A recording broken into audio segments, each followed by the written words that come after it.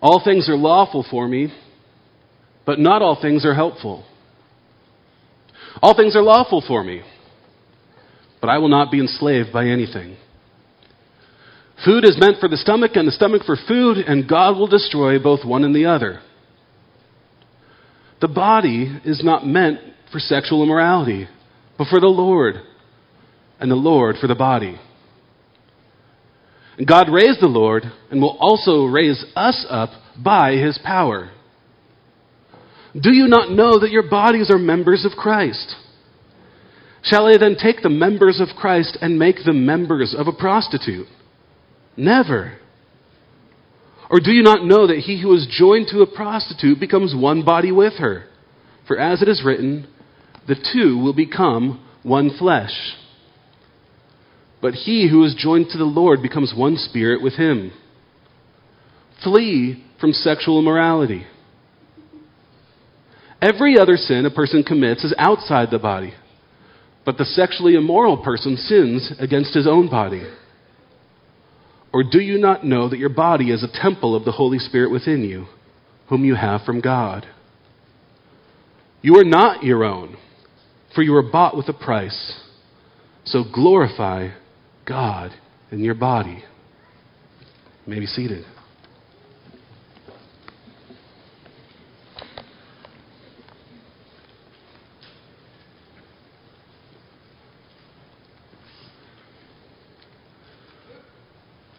My body, my choice.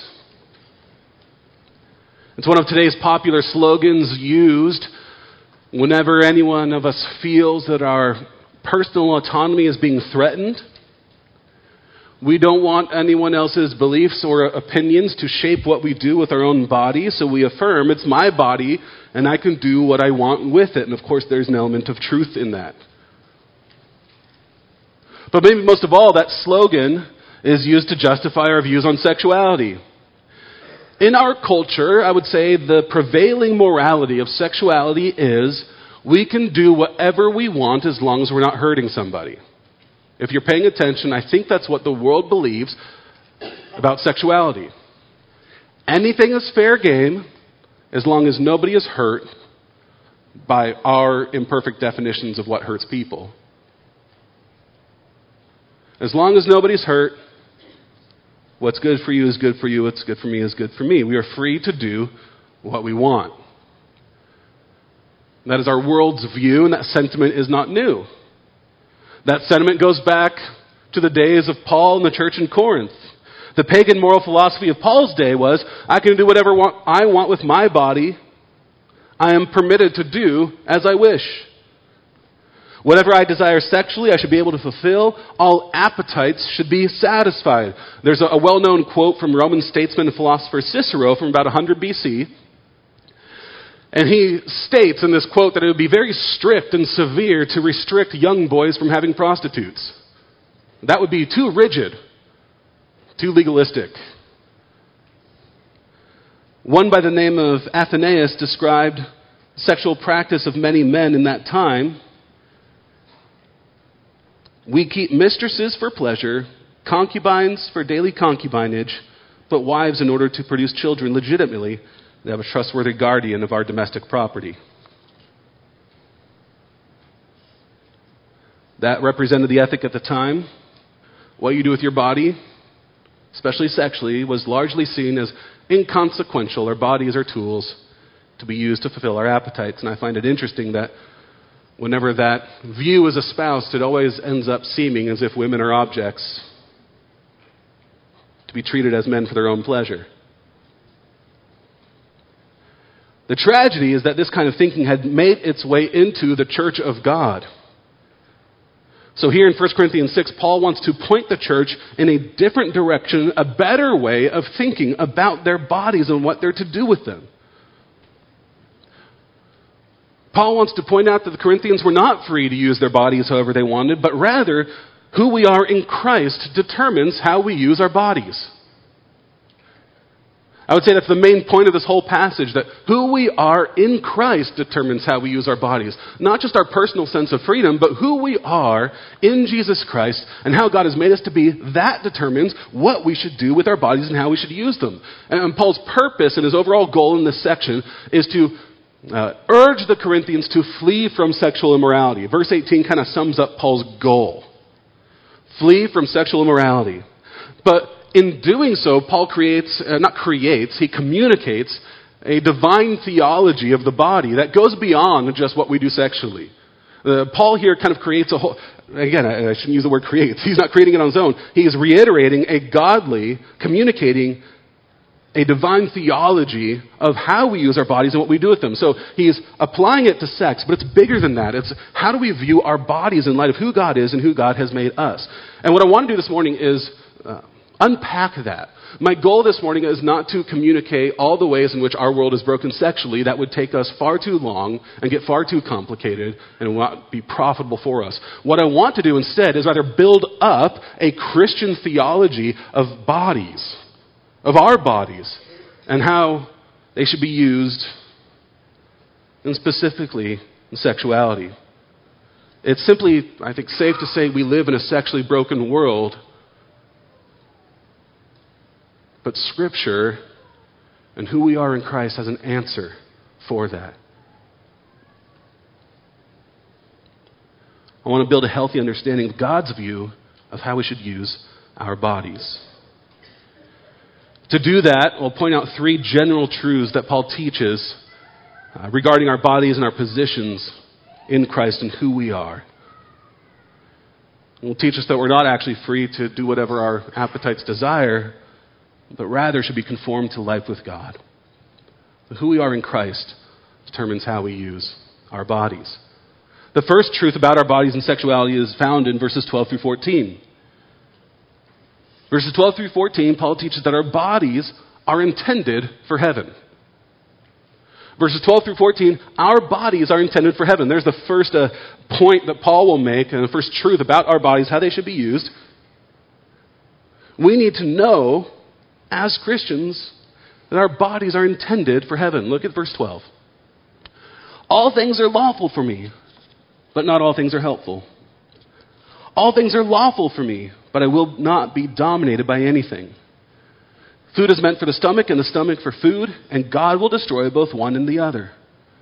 The body is not meant for sexual morality, but for the Lord, and the Lord for the body.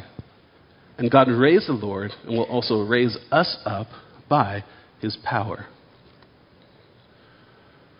So here we have Paul beginning with a couple of slogans that were commonly known at the time, commonly used by the culture and by the church. And you can see that they're slogans, they're identified with quotation marks in your Bibles. Now you need to know that in the original Greek text there were no quotation marks.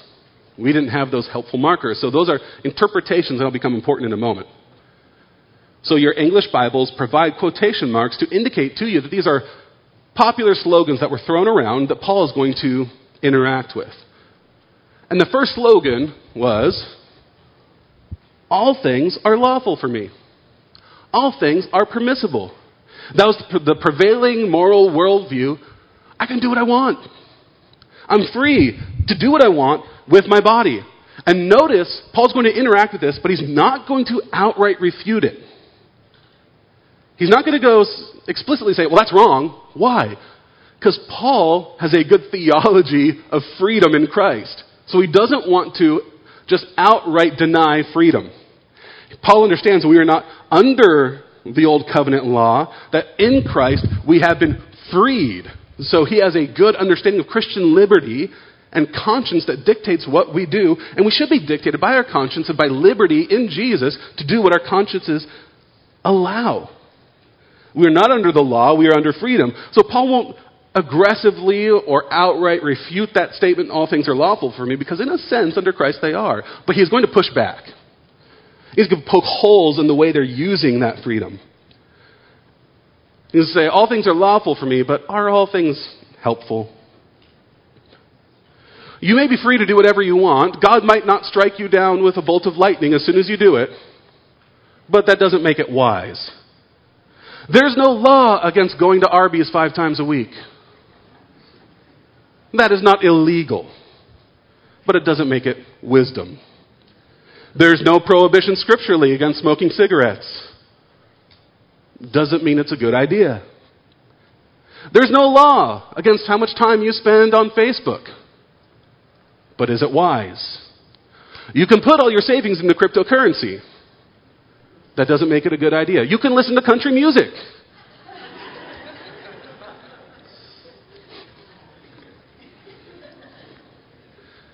It's the difference between thou shalt not and I wouldn't do that if I were you.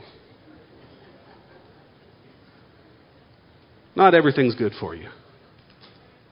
And Paul says we shouldn't be dominated by anything. That's the second way he contends with this slogan. Paul doesn't have what we have in our modern day understanding of addiction, but he's using a similar concept here. We should not be dominated by any behavior, beholden to it, enslaved to it. So we can again use the analogy of smoking or social media or fast food. You're free to do these things, but do not be beholden to them. Do not be enslaved by them. Do not be dominated by your behaviors. Can you go without unhealthy foods? Can you go without looking at your phone? Can you go without smoking? Like, are you enslaved to these things? And that's what Paul wants to encourage the Corinthians to think about. You have been set free in Christ. So do not put yourself back in bondage to be dominated by any behavior, particularly sinful behavior. This is who we are in Jesus Christ. We are not enslaved by any sins. Jesus says this in John 8:34. Truly, truly, I say to you, everyone who practices sin is a slave to sin. If you make sinful behavior a practice, you're enslaved to it. And Paul's saying, you guys say you're free, and yet you're working yourself back into bondage by your own freedoms. There's a sense in which we as Christians should be free of our freedoms. That we don't exercise our liberty and our privilege and our freedom in such a way that we are in bondage to it. We'll see later, we're free, but in a specific way, we're set free to obey God, not set free to be in bondage to our appetites. Paul wants the Corinthians to think more high-mindedly about their bodies, and that's why he refutes their slogan in verse 13. Verse 13 says, food is meant for the stomach and the stomach for food, and God will destroy both one and the other. Now, there's an important interpretive question here. Said earlier, our English Bibles put the quotes here. You'll find that English Bibles put the quotation marks in different places.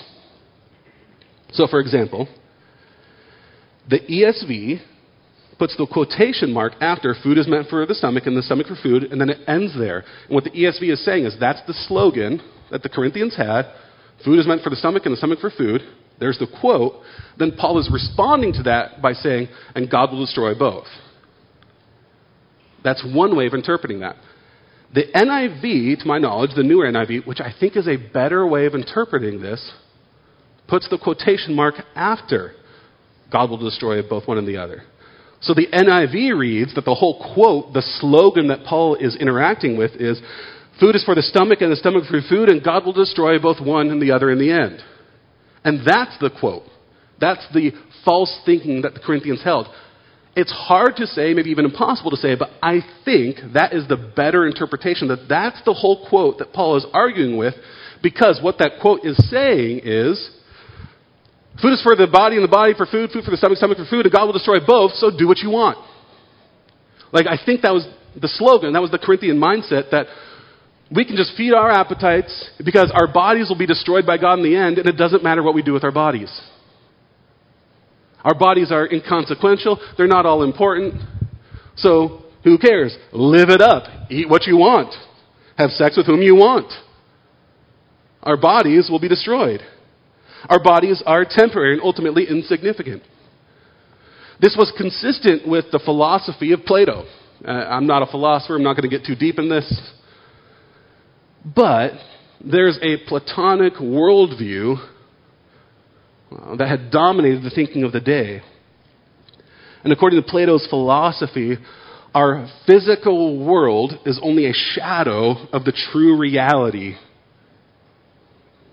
the abstract reality in our minds or in an immaterial plane. So this physical world is not the real. This physical world is just a shadow, but the real world is an immaterial place, a spiritual place. And this real place, you would call the place of forms, the reality. And every physical thing is an imperfect representation of the more perfect, real, abstract form. So this would apply to even inanimate objects. This pulpit here is just one pulpit, and it is an imperfect manifestation or representation of the perfect ideal of pulpit. That is an abstract idea. And carry it over to bodies.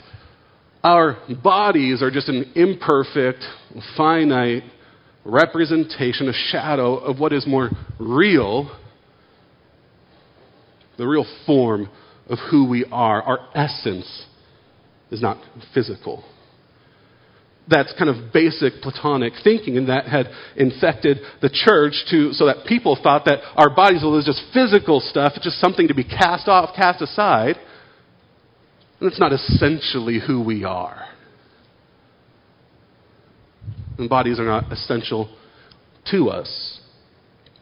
Paul is contending with that and saying, actually, our bodies matter. Pun intended. Matter matters. In fact, your body and spirit are linked together. We know this to be true, just intuitively. Because when I want my children to listen to me, I don't want them playing games looking elsewhere. Because what they're doing with their bodies is tied to what they're doing with their minds and their spirits. I don't know if this is true, so don't quote me on this, but I saw this week, apparently a study was done, and it's been shown that the physical act of walking through a doorway causes memory lapses. Which is why you go into another room of your house and forget what you were doing, right? That there's something about that physical act of walking through a door that can trigger memory lapse. I don't know if it's true. I'm just going to go with it. But scripturally, we know this to be true, though what we do with our bodies reflects what we're doing inside internally. This is why bowing before the Lord is seen all over the place, especially in prayer. Bowing was a physical act which reflected an internal reality that actually in the ancient world, why do you bow? You present your head, present your neck to your Lord saying, you can do what you want with me. You can slice off my head if you want. It's a way of subjugating yourself, the physical act, an act of submission. It reflected an internal reality. Our bodies and souls are linked together. So Paul says our bodies are significant. They're not just for serving our appetites. They're actually meant for the Lord and the Lord for the body. What he means by that is our bodies are designed to serve the Lord. And as we do so, the Lord will be good to our bodies. In fact, he will be eternally good to our bodies. Our bodies are meant to be with the Lord forever. And Paul goes back to the resurrection. Jesus himself was raised bodily. It wasn't just a spiritual resurrection. This is basic to Christianity. If you don't believe this, you're not a Christian. This is essential to Christianity, that we believe in the bodily resurrection of Jesus, that his body was raised from the dead. Physically raised. God raised up the Lord by his power. And if we are in Christ, we too will be raised. Our bodies will be resurrected to live with the Lord forever. Paul's saying our bodies are an integral part of who we are. And if that's the case, then what we do with our bodies matters. And what we do with our bodies is, in fact, spiritual.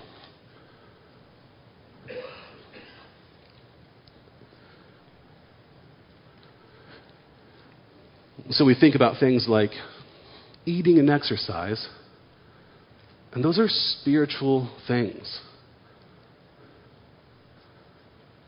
It's surprising to no one. I can admit that that's not an area of strength for me and has been a struggle for me all my life. How do I keep my body healthy?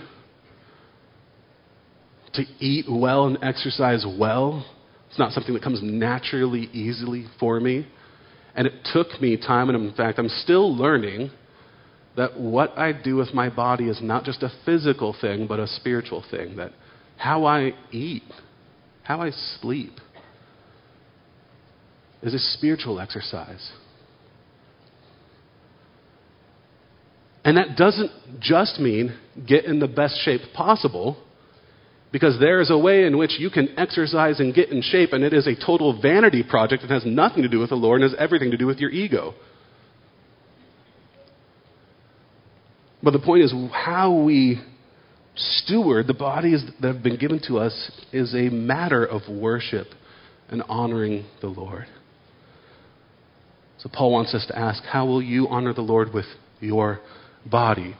The world will tell you your body is meant for pleasure, so live it up. Paul will tell you, and Scripture will tell you, your body's meant for the Lord. Our bodies are intended not just for pleasure in this world, but eternal pleasure and joy in Him. Think higher about our bodies. Second, first, our bodies are intended for heaven. Second, our bodies are united to Christ. Our bodies are united to Christ. That's what Paul says in verses 15 through 17. He talks about this mysterious one flesh union that occurs specifically in sexual intimacy. Our bodies are united to Christ. Verse 15. Do you not know that your bodies are members of Christ? Shall it then take the members of Christ and make them members of a prostitute? Never. Or do you not know that he who is joined to a prostitute becomes one body with her? For, as it is written, the two will become one flesh. But he who is joined to the Lord becomes one spirit with him. I think there's 10 times in 1 Corinthians where Paul says, do you not know? So he uses it a couple times here. Do you not know this basic Christian theology? Do you not know that your bodies are members of Christ? And notice, he doesn't say, do you not know that you are members of Christ? He says specifically, your bodies are members of Christ. He's intentional about that. Physically, who you are in your body and soul, you are united to Jesus. You in soul and body are members of Christ. If you have faith in Him, you belong to Him. There's something here about our union with God that I don't understand. I can't fully wrap my head around it, but I know it to be true that we are in Christ. Did you know there is a place in Scripture where Jesus specifically prays for us? There is a place where you can read Jesus Christ the Lord praying for you, praying for me, praying for His church. He has us in mind specifically. What does Jesus pray for when He prays for us specifically? It's found in John 17, in the upper room. He's meeting with His disciples. John 17, 20 and 21, Jesus says in His prayer, I do not ask for these only. So He's talking about His disciples, praying to the Father. I do not ask for these only, but also for those who will believe in me through their word. So that's you and me. He is praying for everybody who will believe in Jesus Christ through the word of the disciples, that they may all be one, just as you, Father, are in me, and I in you, that they also may be in us, so that the world may believe that you have sent me.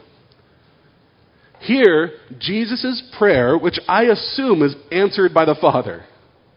I believe when Jesus prays, the Father hears and affirms. They are aligned in their thinking. As one God. Jesus says, as I and the Father are one, that they, the church, Christians, may also be in me, and in fact, He says, in us. So in some way, you and I are united, not even just to Jesus Christ, but to the Trinity. That somehow, body and soul, when we come to faith in Christ, we are united to the triune God, having some type of intimate union with him forever that I will never fully understand, but I know to be true. And if that's true, Paul says, then should we be united to a prostitute? I don't think Paul just wants to pick specifically on prostitutes. It's probably true that that was the sin in question at the time, that there were members of the Corinthian church, probably the more financially well-to-do, who were using prostitutes as entertainment. So he's speaking specifically to that sin. But as we'll see, he's applying this to all sexual immorality. He's saying that when you do that, you are being united to that person in that sexual union. Should you take what is united to Jesus and the triune God, our holy union God, and then defile that with sexual morality? It should never be done. Do you not know that he who is joined to a prostitute becomes one body with her? And Paul says something truly important here that our world doesn't know. That sex is spiritual. That it is not just physical, but that there is a sexual or spiritual union or bond that is created. And Paul's not saying you're automatically married through sexual union, but there is a spiritual bond created through sexual acts. And that is exactly how God made it. That was his idea. It's not a bad thing. It's a glorious thing that God designed. Genesis 2:24, therefore a man shall leave his father and his mother and hold fast to his wife, and they shall become one flesh. That in the act of sexual union, there is a spiritual union where the two become one. And why would God make sex that way? Why would he create this good thing and ordain it so? I don't know if I have the full answer, but I can guess that just as God experiences unity within himself, a 3-in-1, he has created his image bearers to somehow experience a same kind of unity where multiple people become one, two become one. And God wants us as his image bearers to experience something of that goodness of unity. And the most powerful way that is experienced is through sexual union. And I think beyond that, as image bearers, God wants us to know something of the joy and ecstasy he experiences in creation. As a creator God, as one who makes good things, he has made humans and designed us so that procreation, that act, is a transcendent experience and reality. Sex, by God's design, is spiritual. So this is something I tell couples in counseling and premarital, that sex is not just physical. So if you want a good sexual life, it's not just about getting in shape, which doesn't hurt, but that's not what it's all about. If you want a good sexual life, that will come through spiritual alignment. Because it's a spiritual thing. It is vulnerable, emotional, and powerful. Sex carries with it a spiritual element. And this is why things like sexual assault are so damaging.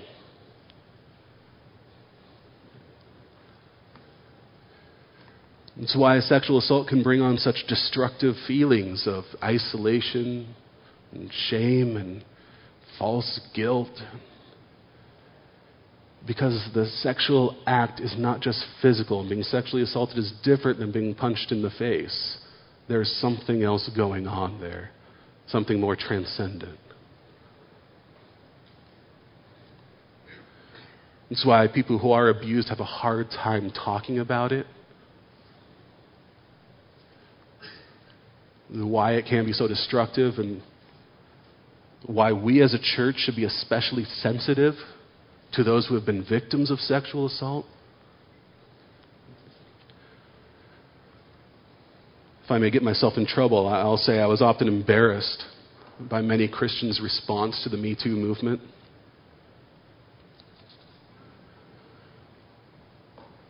Many were dismissive or derisive or mocking of it. And yes, certainly there were elements that were politicized or not always expressed in good faith, which is especially shameful because of the destructive nature of sexual assault. But that aside, if anyone should be sensitive to the danger and harm of sexual assault, it should be Christians who understand that sex isn't just physical. We, of all people, should be sensitive to the spiritual consequences of physical intimacy, especially when that is violated.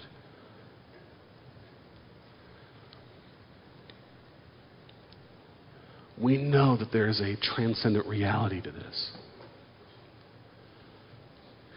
The devil and the world do a funny thing with sex, making it both too much and too little.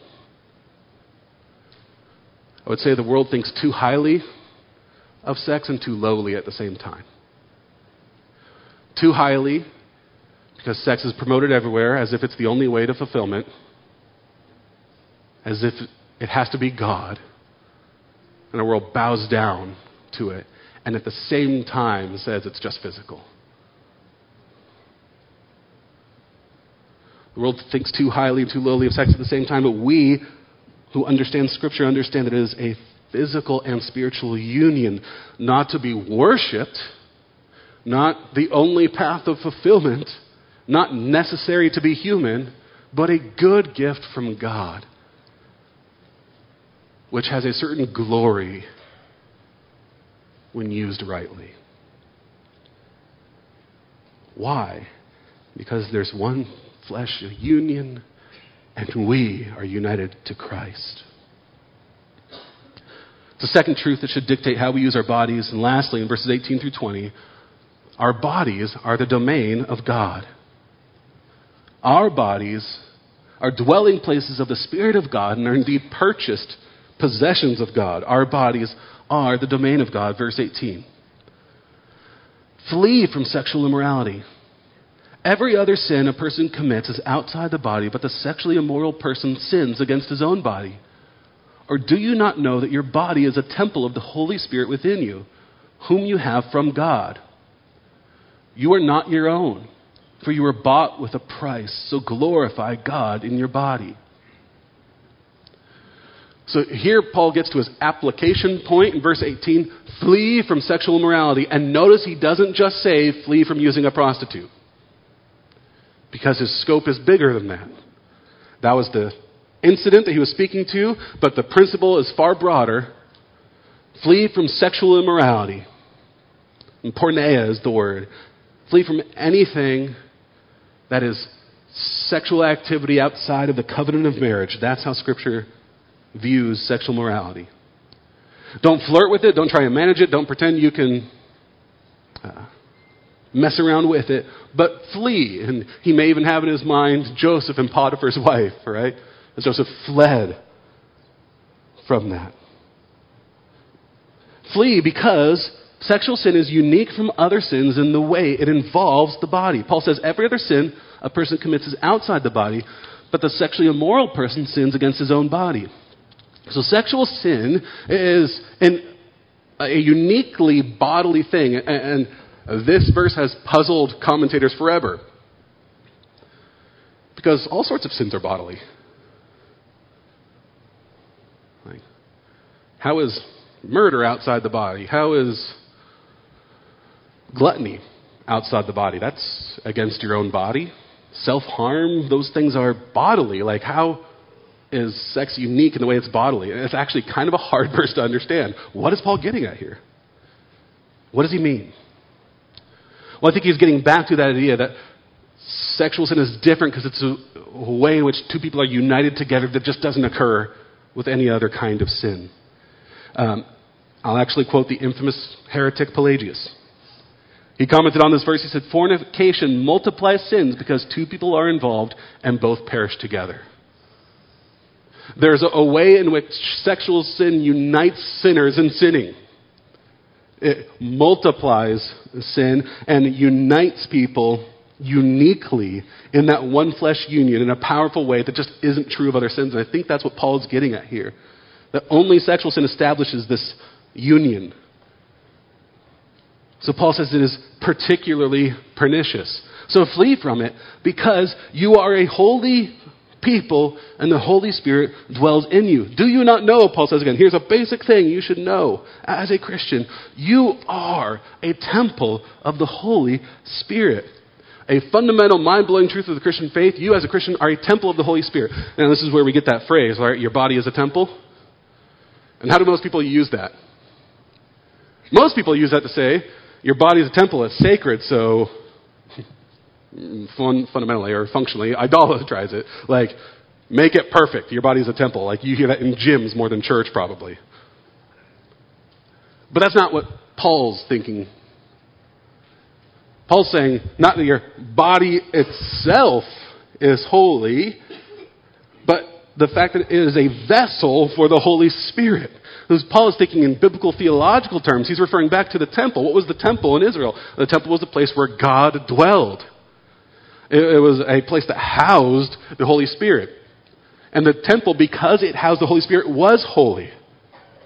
And you could not enter into the Holy of Holies in the temple. There was one person who could do it, the high priest, once a year. And before doing that, he had to sacrifice animals for the sake of his sins and the sins of the people. And only then dare he enter the Holy of Holies, because it is such a holy, refined, other kind of place, the temple.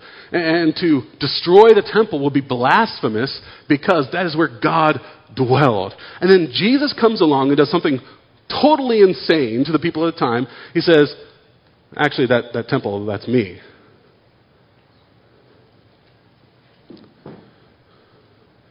The temple will be destroyed in 3 days, I will raise it up. And he's talking about him in his resurrection, and Jesus himself being the temple. Why? Because the Holy Spirit dwelled in Jesus Christ, and wherever he went, that's where God was. If you want to meet with God, it used to be you have to go to the temple in Israel. Now you just go to Jesus. And then something crazier happens in Christian theology and history. Jesus ascends, and what does he do? He sends out the Holy Spirit to the church. So now the church has the Holy Spirit in them. And now we as Christians can say God lives in and dwells with us, that we are houses of the Holy Spirit. Your body, therefore, is a temple of the Holy Spirit where God dwells. God lives in you. You have a permanent resident, if you are a Christian, who is God himself. Now, let me ask you, if God lives within you, if the Holy Spirit dwells in you, is your body your own? Do you have freedom to do whatever you want with it? Our culture worships at the altar of personal autonomy. You can't tell me what to do. I can do whatever I want with myself. Christians think differently. We're free to do what we want, but we want to do what is in line with God, because God dwells in us. We have the Holy Spirit within us. So Paul says, you are not your own. You don't have personal autonomy just to do whatever you want. Your body is not meant for feeding your appetites. Your body is meant for worship. The Holy Spirit dwells in you. And beyond that, not only does the Holy Spirit dwell in you, God owns you.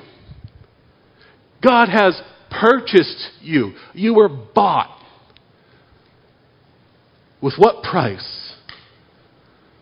As 1 Peter 2:16 tells us, not with worthless things like gold or silver, but with the precious blood of Jesus Christ. You were purchased by the body of Jesus Christ, crucified on a cross for you. And two things happened when God purchased you. When God bought you. You were freed from your former master. You were freed, this is redemption, freed from a former cruel master, which was sin and death and the devil. You were freed from that master, and then secondly, you now have a new master.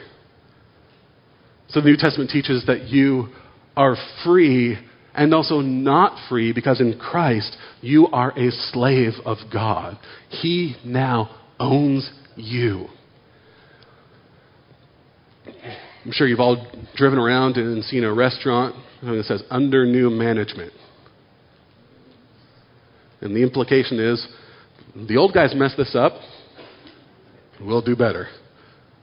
New owners, new way of doing things, new staff, under new management, you can trust us now. We who are in Christ are under new management. Used to be enslaved to sin, now servants of the living God, sons of God, living for Him. We're under new management. He owns us. So you are not free just to do what you want with your own body, but you are free to do that which aligns with your owner, God Himself. So glorify God in your body. And there's the general principle. If you want to know what you should do with your bodies, what glorifies your owner? What brings worship and praise to the living God? That is what we should do. You are free to serve Him with your body. And Paul's given us 3 truths that show us that who we are in Christ determines how we use our bodies. Our bodies are intended for heaven. They're not meant to just feed every sinful appetite. Our bodies are united to Christ. So that should determine how we use them and who we unite our bodies with. And 3, our bodies are the domain of God. He indwells us and He possesses us. So glorify Him. And all this, I want to make one last note before we close. And this is important. If you hear nothing else, hear this. Consider this. Verse 20 says, you were bought with a price. Consider when. It's an important question. When were you bought by God? Purchased by Jesus Christ? You could answer it a couple different ways. One, you were bought with a price over 2,000 years ago. When Christ died on that cross, you, in all your sinfulness, were already purchased. Before you had done anything right or wrong, God had already bought you by the blood of His Son. Meaning, He knew what you were going to do. And if you're a sexual sinner, like we all are in this room, if you're sexually broken, know that God knows and knew and purchased you anyway.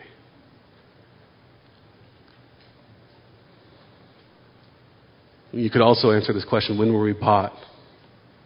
And we were bought when we came to faith in Jesus Christ. And when we came to faith in Jesus Christ, we find we were already purchased, as Romans 5:8 is very clear. God shows His love for us in that while we were still sinners, Christ died for us. So here's the point. Your sin, even serious sexual sin, serious sin that you've done with your body, need not, should not, and cannot keep you from the love of God. So you need not feel shame or like you have to keep your distance from God. God didn't keep His distance from you. In fact, He sent His Son down so that He might save sexual sinners like you and me. He isn't afraid or ashamed to be associated with you. He doesn't look the other way. You need not feel any guilt or shame either if you are in Jesus Christ. God has been purifying and redeeming His bride all along, taking sinful people, washing them clean, and then presenting them as His crown jewel to the world, saying, look at her. God is proud to call you His people and people of His possession. So don't let sexual sin keep you away from God, because God doesn't let it keep you away from Him.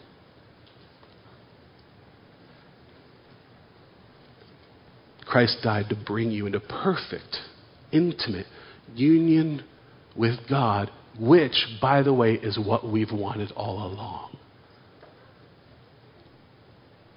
That's what that desire is all about, to be known and loved in perfect vulnerability and intimacy. And that's what God provides in Jesus Christ. Would you pray with me?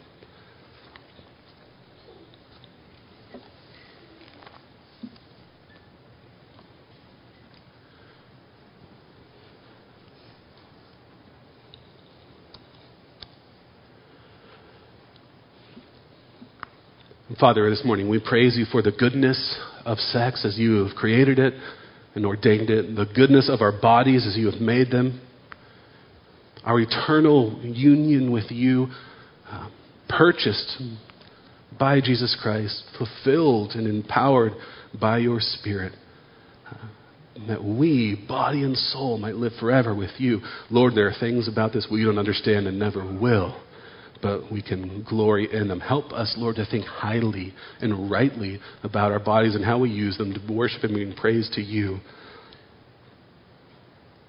because you have loved us first and purchased us by your Son. May we give praise to you in all things. Amen.